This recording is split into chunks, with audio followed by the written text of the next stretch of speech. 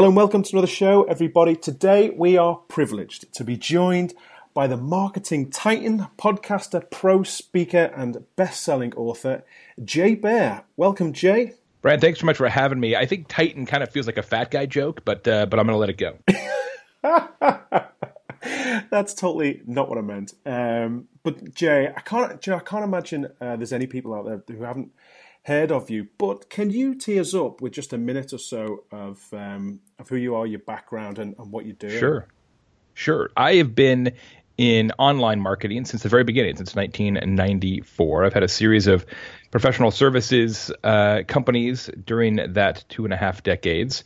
My current firm is called Convince and Convert. I've got a small team of highly experienced strategists that work with some of the world's most interesting brands on social media content marketing and customer service issues. I do a lot of speaking, as you mentioned, travel around the world talking about these kind of issues. And I'm the author of 5 books. Our company also has a media division, which publishes 6 different podcasts per week, about 12 blog posts per week, 4 email newsletters per week, and a bunch of other stuff.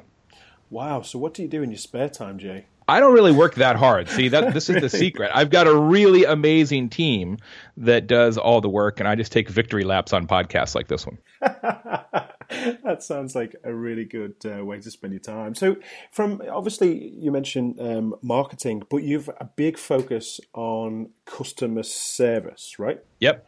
So tell me why you focus so much on customer service. Well, I was in the customer service business for a brief time as a young lad and had some experience with the public. In fact, I tell a couple of those stories in my new book, Hug Your Haters, about a time where I was working as the returns clerk at a retail operation, and a gentleman brought back some underwear to return, and it was not new in package. It had been worn, and not worn just once. It had been worn several times, ostensibly by him, although I have no proof of that. And he wanted to return the underwear, and I thought, well, surely that's not going to happen. So I had to go talk to my manager, and my manager's name was Mr. Big. That was actually his name, Mr. Big, which is the best department store manager of all time name, I think, really. That is fantastic, yeah. It's right out of a show, right? So Mr. Big, and Mr. Big says, no, we're going to take it back. Our policy is we take all returns, no questions asked. And I didn't really understand that. I was 16 at the time, and I don't fully understand it now, but as time went by, 30 years passed, and what I discovered on the consulting side of our business is that increasingly customer service is marketing, because more and more of the time, Brian, when businesses interact with their customers, they are doing so in public. Yep. And it wasn't that long ago that was really unlikely, right? So the history of customer interaction is primarily in private, whether it's face-to-face, like my underwear story, whether it's the telephone or even email. Now, of course, more and more customer interactions are playing out in public on Facebook, on Twitter, et cetera, blogs, discussion boards, review websites, et cetera. And that changes the balance of power and also the stakes of customer interactions. And so what we found in the consulting business is that people on the marketing side were asking us questions about customer service, and people on the customer service side were asking us about marketing. I thought, well, geez, if these big companies that we work with don't have it figured out, a bunch of people don't have this figured out. So I wrote a book about customer service disruption and how it applies to modern marketing. Yeah, it's a massive crossover. And I guess how you deal with a complaint or even just a simple innocent question in the public space. You mentioned the stakes are high. Does that mean that there's an even bigger opportunity to add value to your brand now if you handled it right?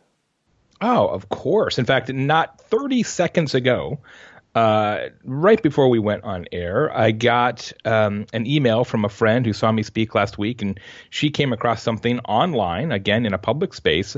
And you may have seen this. It was an exchange between Tesco, the British retailer, and one of their customers. The customer found a worm inside a Tesco cucumber packaging, and they went into this like massively detailed back and forth. There was a worm funeral. The Tesco customer service rep wrote a custom song that reworded one of Oasis's famous tracks. I mean, this was like an extraordinarily detailed back and forth over a period of days. And you think about sort of going the extra mile or the extra kilometer, in a way that is really unprecedented. And they don't have to do that. But again, this is all in public. So now thousands and thousands and thousands and thousands and thousands of people see this exchange on the Tesco Facebook page. Then it gets retweeted. Then it gets picked up in the popular press. Then somebody like me talks about it on a podcast. And so this sort of going way above and beyond what customers expect. And customer service is really about expectation management, right? So when you can do something that transcends what they expect, it actually makes word of mouth involuntary. And that's one of the things we've been exploring, is that if you exceed expectations, your customers simply have to tell their friends. They say, you won't believe what happened to me when I complained about blank. And that is amazing, right? That's when customer service really does become marketing. Yeah, absolutely. And like we work with one of the Virgin brands, and I'm a great admirer of Innocent Drinks, if you know those guys. Oh, yes. And, yeah, fantastic. Very playful brands, and you would expect it from those. But interesting you say that about Tesco.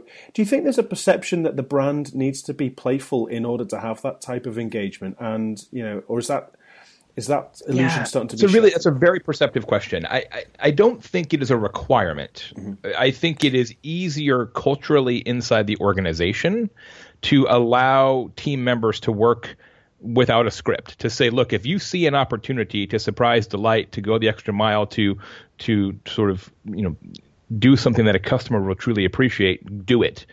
I think it's more of a cultural alignment than anything else. Typically, brands that have more of a casual tone and feel are also brands that give their employees more license to be themselves. And so I think that's where you see, I think it's not cause, I think it's effect. Yeah, absolutely. And that example with Tesco's that you just given there, if you compared that to a preconceived TV advertising campaign with a big budget, for example, how do you think the engagement and the sort of visibility of those two things compare? I mean, are we in a place now where a simple exchange demonstrating that you care, you're listening, and you want to do something about it and talk to your audience, would you argue that is more powerful because of the authenticity? No, I wouldn't. I wouldn't. I wish I could say that, but I don't think it's true.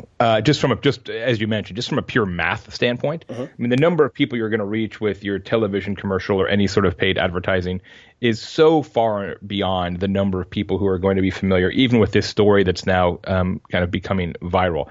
But here's the difference. The impact of the story on each person who's aware of it is much greater than the impact of the commercial on each person who's aware of that. Yeah. Because the commercial tells you something that you're typically already aware of. The commercial meets your expectations or aligns with your existing expectations of the brand. The story changes your expectations of the brand, and therefore it has more persuasive power at the individual unit level. And so that's why the best stories are the stories you don't see coming, right? It changes your preconceived notion. It shifts the narrative as opposed to confirming the existing narrative. And the problem with advertising is that in most cases, advertising confirms an existing narrative. Not always, and in fact, many of the most successful commercials in the world in history are those that changed an existing narrative. But what's great about some of these customer service stories is that you're like, wow, as you said, you don't expect that from a brand like Tesco, which makes it all the more powerful. But from a pure reach standpoint, sadly, there's no comparison, which is why you cannot run a business saying, okay, our strategy is to, when it makes sense, to do some sort of surprise and delight, go the extra mile effort as Tesco did with the cucumber worm. That's why the real solution is to treat every customer well. And you may not have the viral impact of the worm story, but if you treat every customer well and you answer every question, if you do what I say in the book, which is to answer every customer in every channel every time, just doing that will be enough to change people's thinking about the brand, because so few companies actually do answer all their customers. Yeah, I think that's really smart. And something that you've said is, on average, a third of complaints go unanswered. Is that right? Yeah, a third go unanswered. And almost all of those complaints that go unanswered are somewhat paradoxically in public, right? I mean, almost all of the phone calls get answered. Almost all of the emails get answered eventually. But the things that don't get answered, generally speaking, are Facebook, Twitter, etc., reviews, message board comments, and so forth. The things that everybody else can see are the things that don't get answered. And it's mostly because businesses are not really prepared for the customer service disruption that I document in the book. I mean, the overwhelming majority of businesses, Brian, are using a 1995 playbook to solve 2016 customer service issues. I mean, in most businesses, the name of the department is call center. Yeah. That tells you all you need to know about how they think about customer contact. Meanwhile, if you look at almost any business, there's a few exceptions, but almost any business, the number of phone calls is dropping steadily, and the number of customer contacts via public channels, Facebook, Twitter, et cetera, goes up steadily. And so it's a massive shift that people really, in my estimation, haven't talked about enough. Yeah, absolutely. Absolutely. So let's dive straight in now, Jay. Your book, Hug Your Haters, it's done incredibly well. It's probably, well, I don't know, did it exceed your expectations in terms, did you expect it to do so well? It's an interesting book because, an interesting topic, different from things I've written about in the past in marketing, because writing and selling a book about customer service is almost like selling cold medicine. Like, like everybody knows that they probably could use some cold medicine, but people aren't clamoring to buy cold medicine until they actually have a cold. Yeah. Marketing, everybody knows that marketing is really hard and marketing is disrupted and marketing changes every day. And so if you're in marketing, your appetite for marketing advice and marketing books knows no end, right? I.e. this podcast. If you are not in marketing, if you're in customer service, most customer service people think they're doing a pretty good job. And a lot of marketers don't quite understand that customer service is marketing yet. And so the book has sold really well, but it sells in a very different pattern compared to my previous books about marketing, which I found fascinating. Yeah, I'm sure. But Hug Your Haters, it's a great title. It does sort of provoke sort of curiosity. How did you come up with that with that title? How did you get the idea for the book? Well, what's funny is that the original book was a totally different book. And so when I started this project, the book was going to be called Under an Hour. And the thesis was that speed is the number one most important criteria in modern customer service, whether it's phone or email or social. That whomever is fastest is bestest, that customers have a very short window whereby you can respond to them and they will feel like you have been responsive. But I thought, if I'm going to write a book with that advice as its central tenet, I should perhaps make sure that that's true, which doesn't stop most authors. But I thought, hey, I'm going to actually confirm this. And so I launched a massive research project with the guys at Edison Research, a terrific firm, and we really looked at the science of complaint. And we interviewed thousands and thousands and thousands of people. It was very comprehensive, very expensive. And we found that it's actually not true, that it's only kind of true, that speed is very important. I talk about it in the book. Speed is very important, but speed is not the most important. The most important is something quite simple, but also quite difficult. The most important thing is to answer everybody, is to not let those 1/3 of complaints go unanswered, because, Brian, no response is a response. It's a response. It's a response that says we don't care about you at all. Very true. And your dissatisfaction as a customer is not relevant to us. We are perfectly okay with kissing you goodbye and ignoring you forever. And so what we found in the research is that being responsive at all is the first step. Being responsive quickly is actually the second step. And so based on the research, changed the title of the book from Under an Hour to Hug Your Haters and rewrote the entire book. Fantastic. And just the sort of prospect of, the image it paints, hugging your hater, I guess if somebody complains, people are still in that place where they are surprised to get that one-on-one communication, and it's just simply by getting in touch straight away and focusing on an individual level. Does that help just dissipate the tension? It does. Yeah, that can be quite powerful, right?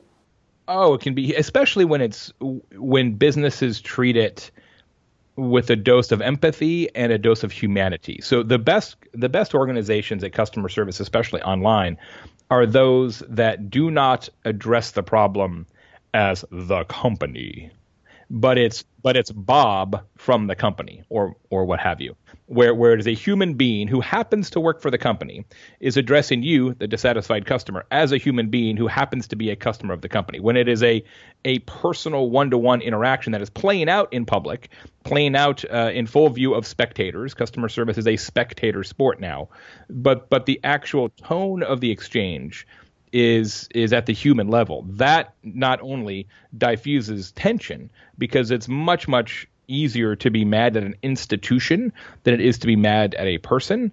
Not only does it diffuse tension, but lots of research shows that it actually yields better outcomes as well.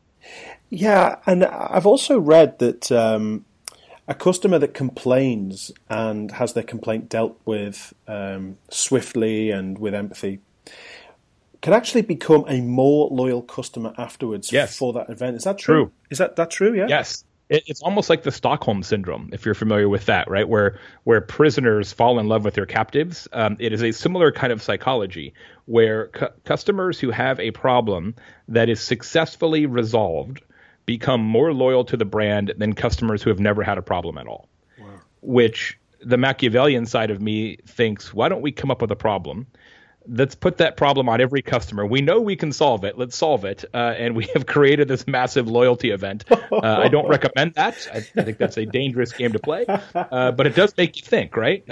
It makes you think about the planned outage or what have you.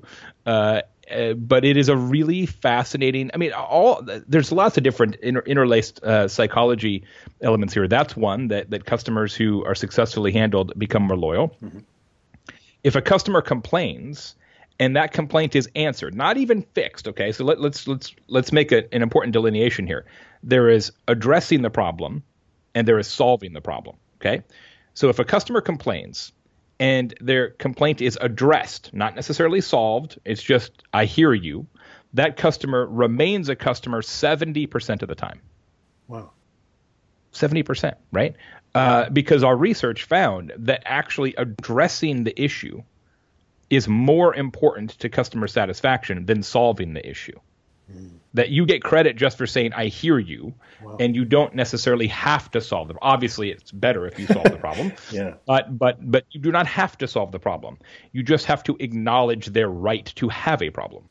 Wow, that's incredible. That's absolutely incredible. Yeah, it's amazing. Yeah, from a storytelling point of view, Jay, if we take that scenario as an example, a lot of people say that word of mouth marketing is one of the most powerful. So if we can create a story for our customers to tell on our behalf, I guess that's a holy grail, right? Is there any advice around making it easier for your customers to tell stories about your business?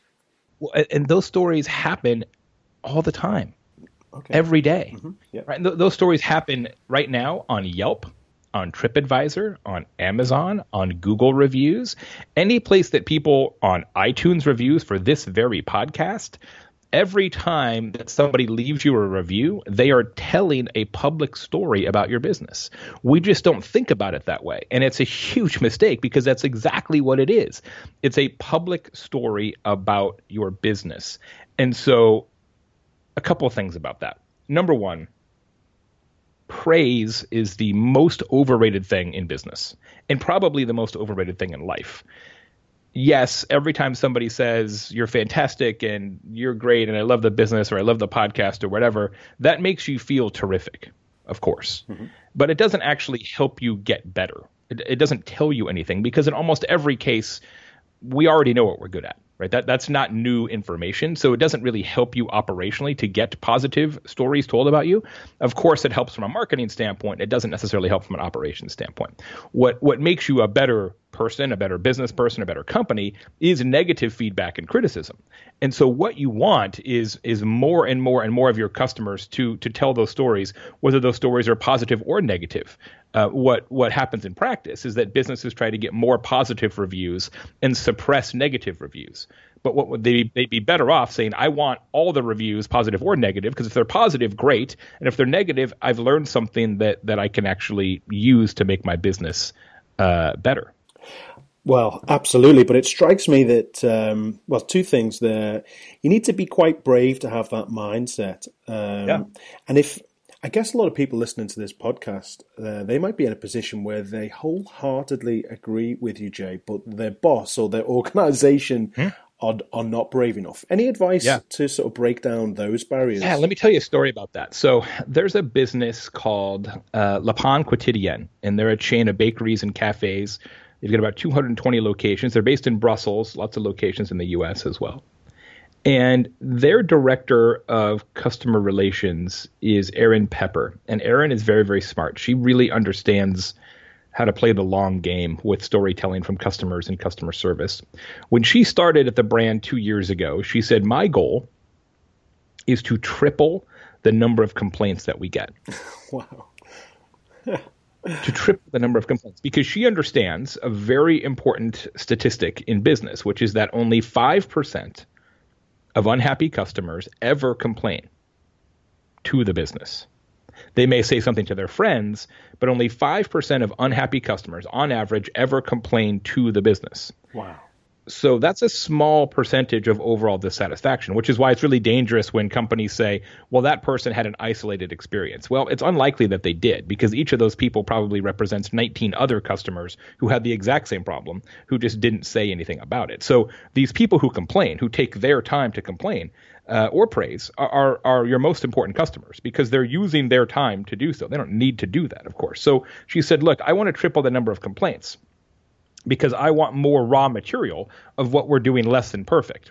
And so what she did is she went through and audited all the different touch points in the business. So where are all the places that we intersect with customers? Email, of course, website, of course, social media, parking lot signage. What do the cashiers say when somebody approaches the counter? What's the signage in the bathrooms? Are there table tents on the tables? What does the receipt say when you get your receipts from the cash register? All these different sort of touch points. And in each of those places, she created nudges to provide feedback. So there's signage everywhere now that says, we want to know what you think. And we want to know in any form or fashion you want. You want to text us, here's the number, Facebook, Twitter, Yelp, TripAdvisor, send us an email, like call us, skywriting, whatever you want to do, all the different ways that you can possibly communicate. They push feedback on customers quite hard. And so what happened? She got triple the number of complaints and also 5 times more positive reviews. And then she used those complaints, did a really deep dive analysis, fixed a bunch of things that were wrong in the business, and then the complaints went down. See, what she understands is that you cannot get fewer complaints without first getting more complaints. And that's how you sell it into your boss. You say, look, we want feedback so that we can figure out what we can do better. And then if we can do that, the feedback will improve in the second phase. Wow, that's incredible. Yeah, wow, that's a brilliant way of looking at things. Before you can reduce complaints, they have to increase. Is that right? Only 5% of unhappy customers 5%. ever complain. Wow, that's incredible. Usually they just disappear. They're like, I'm not going back. Right? I mean, you think about it. Think about how many times you've went to a restaurant for the first time. You're like, it's all right. And you just, or you know what, I didn't like the soup or the bathrooms were dirty, and you didn't actually tell anybody about that. You're just like, and you just don't come back. So, yeah, absolutely. So, I mean, even if you're just satisfied, that's kind of not enough, is it? I mean, and there's a huge amount of people in the middle there. So people will sing your praises at one end and absolutely destroy you at the other. Yes. That's why you see in review sites in particular, you see a lot of 1s and a lot of 5s, right? You don't see a lot of 3s, because if you have a 3-star experience, you're like, well, I don't feel the need to write this down for anybody. I'm neither alerting people that they should spend money here, nor am I warning people that they shouldn't spend money here. And so you typically see feedback, of course, at the polls, right? Super positive or super negative. Yeah, absolutely. So I'm really fascinated by the link between customer service and marketing. And of course, 2 minutes into you talking about it, Jay, it's unbelievably obvious why that is. Are you finding that in other aspects of business where the public meets the brand, that there's opportunities to, or inconsistencies in terms of brand communications? Because we work a lot in the recruitment space, and we've seen feedback from a candidate experience point of view that customers are being treated great at the front door, but at the back door, when people apply for jobs, actually the experience isn't so great. I mean, businesses seem to be exposed from a number of different angles now. Is it important now that we're starting to see businesses work together in terms of the divisions are a little bit more joined up and there's more internal communications? How much it needs to be internalized and changed internally?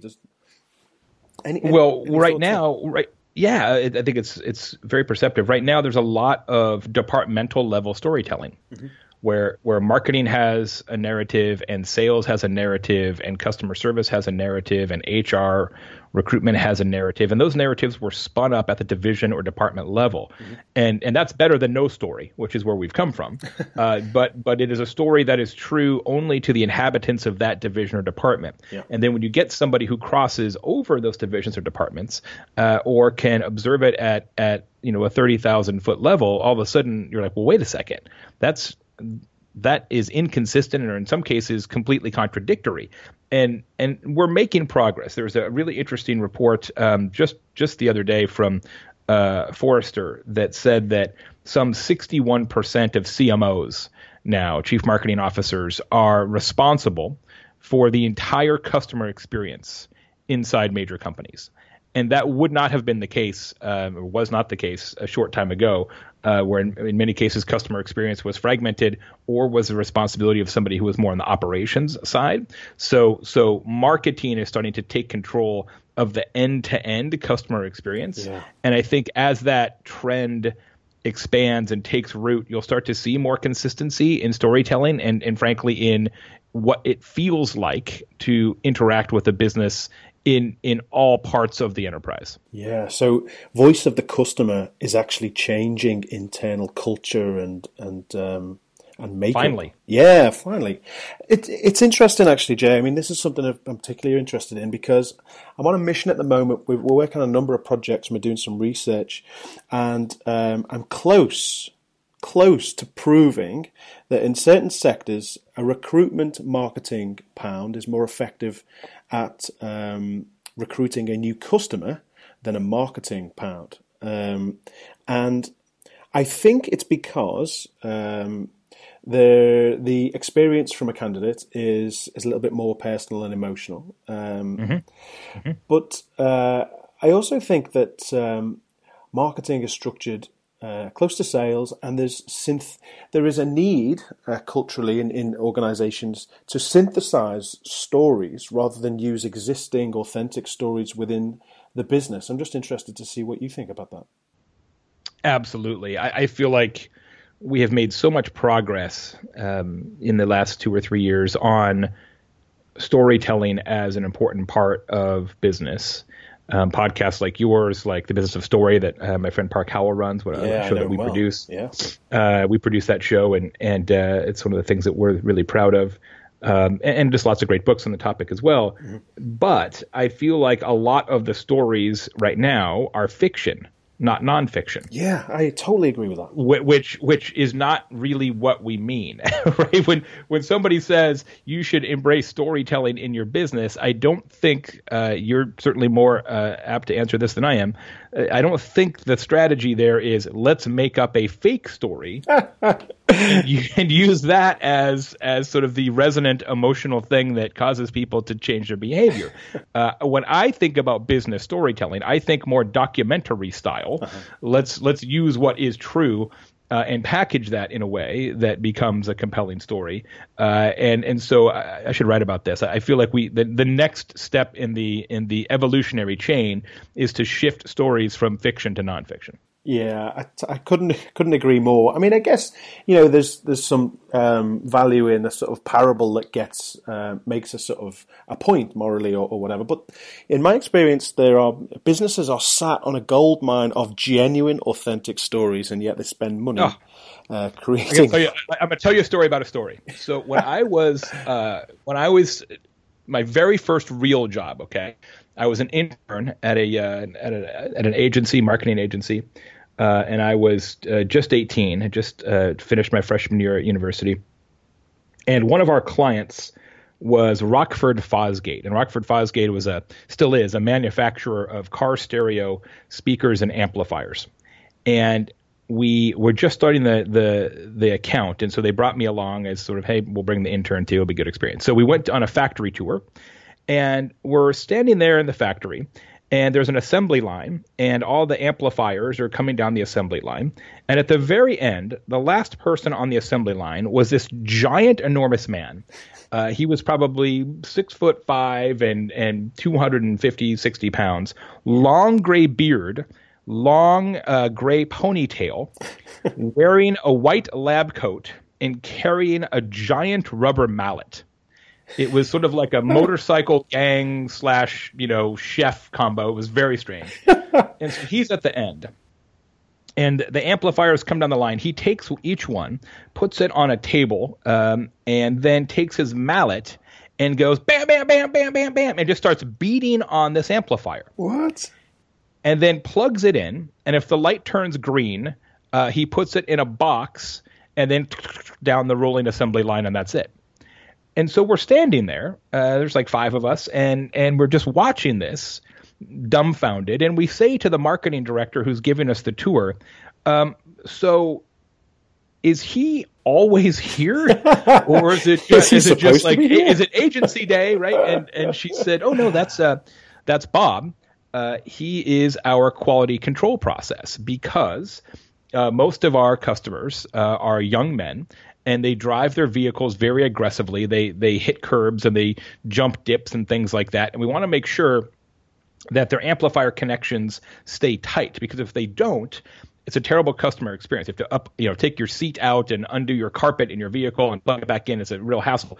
So we want to make sure those connections stay tight no matter what. And so he's the process by which we ensure that. And we thought, my God, it's a man with a mallet. This is the craziest thing ever. And so we created an entire campaign.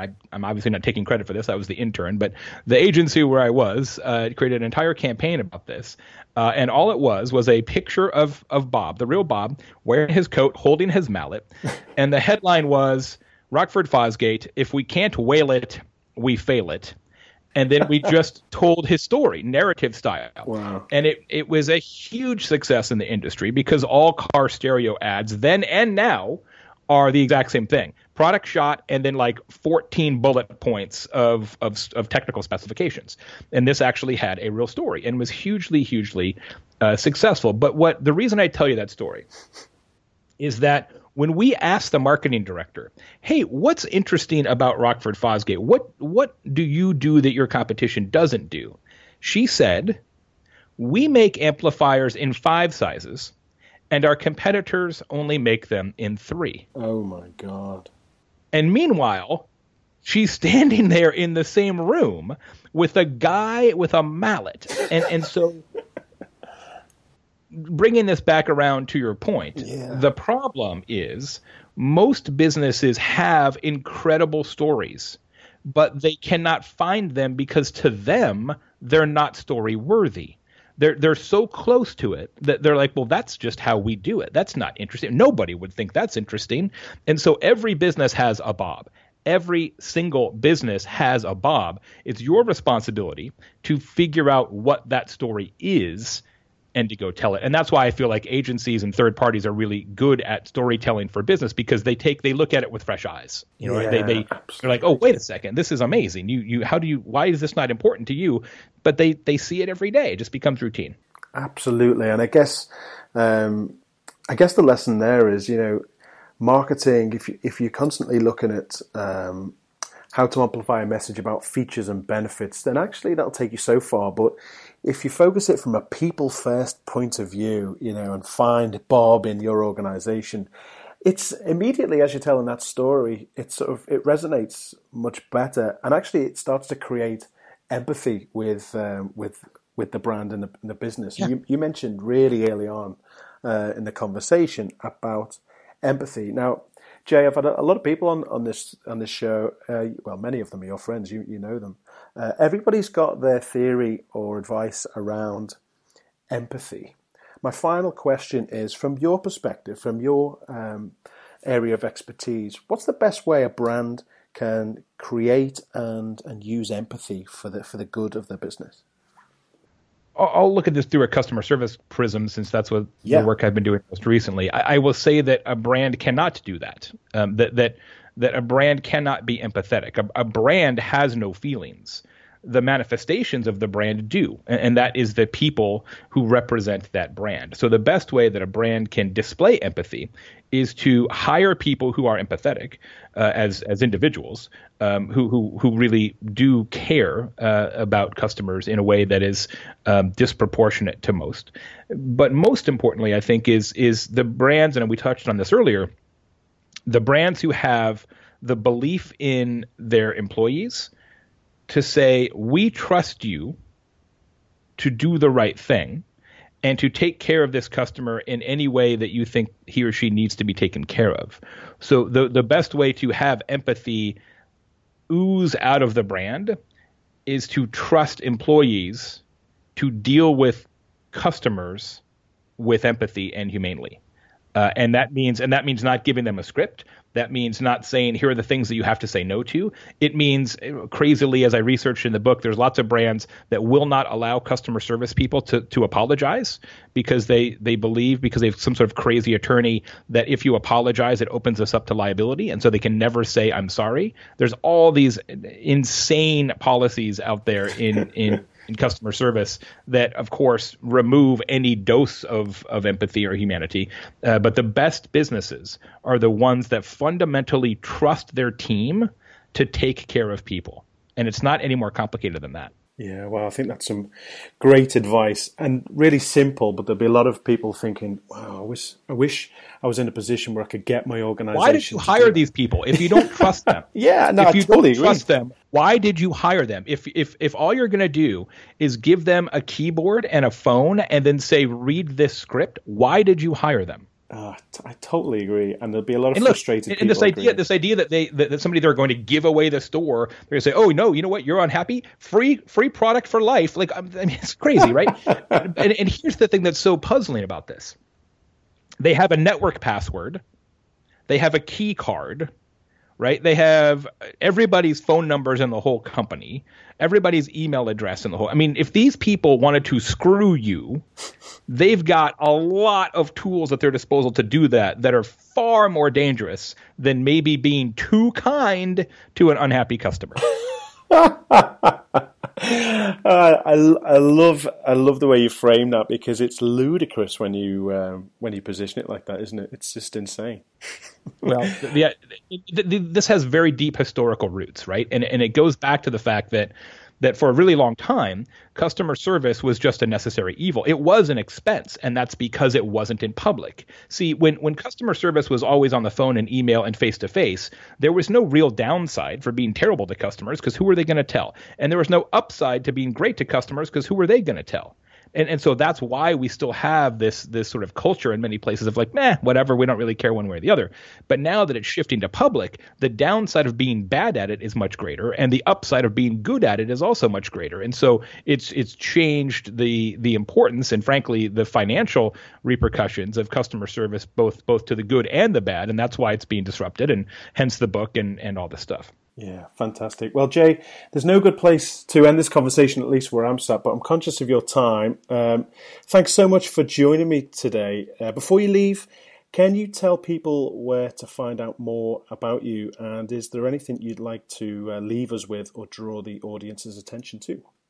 Absolutely. Thanks so much. The best place to get info about and from me is at convinceandconvert.com. ConvinceAndConvert.com. That's our award-winning blog. All of our podcasts, our daily email newsletter, etc. The book, Hug Your Haters, is available in all the places and ways that books are available. Audiobook read by me, etc., etc. HugYourHaters.com is the official website for the book. And if you go there, there's all kinds of special offers. Just send me your receipt from wherever you purchase it, and I'll send you some free stuff. Wow, brilliant. There's an offer that you can't turn down, guys. That's it for another show. Join me next week for more story-related expertise, and thanks for listening.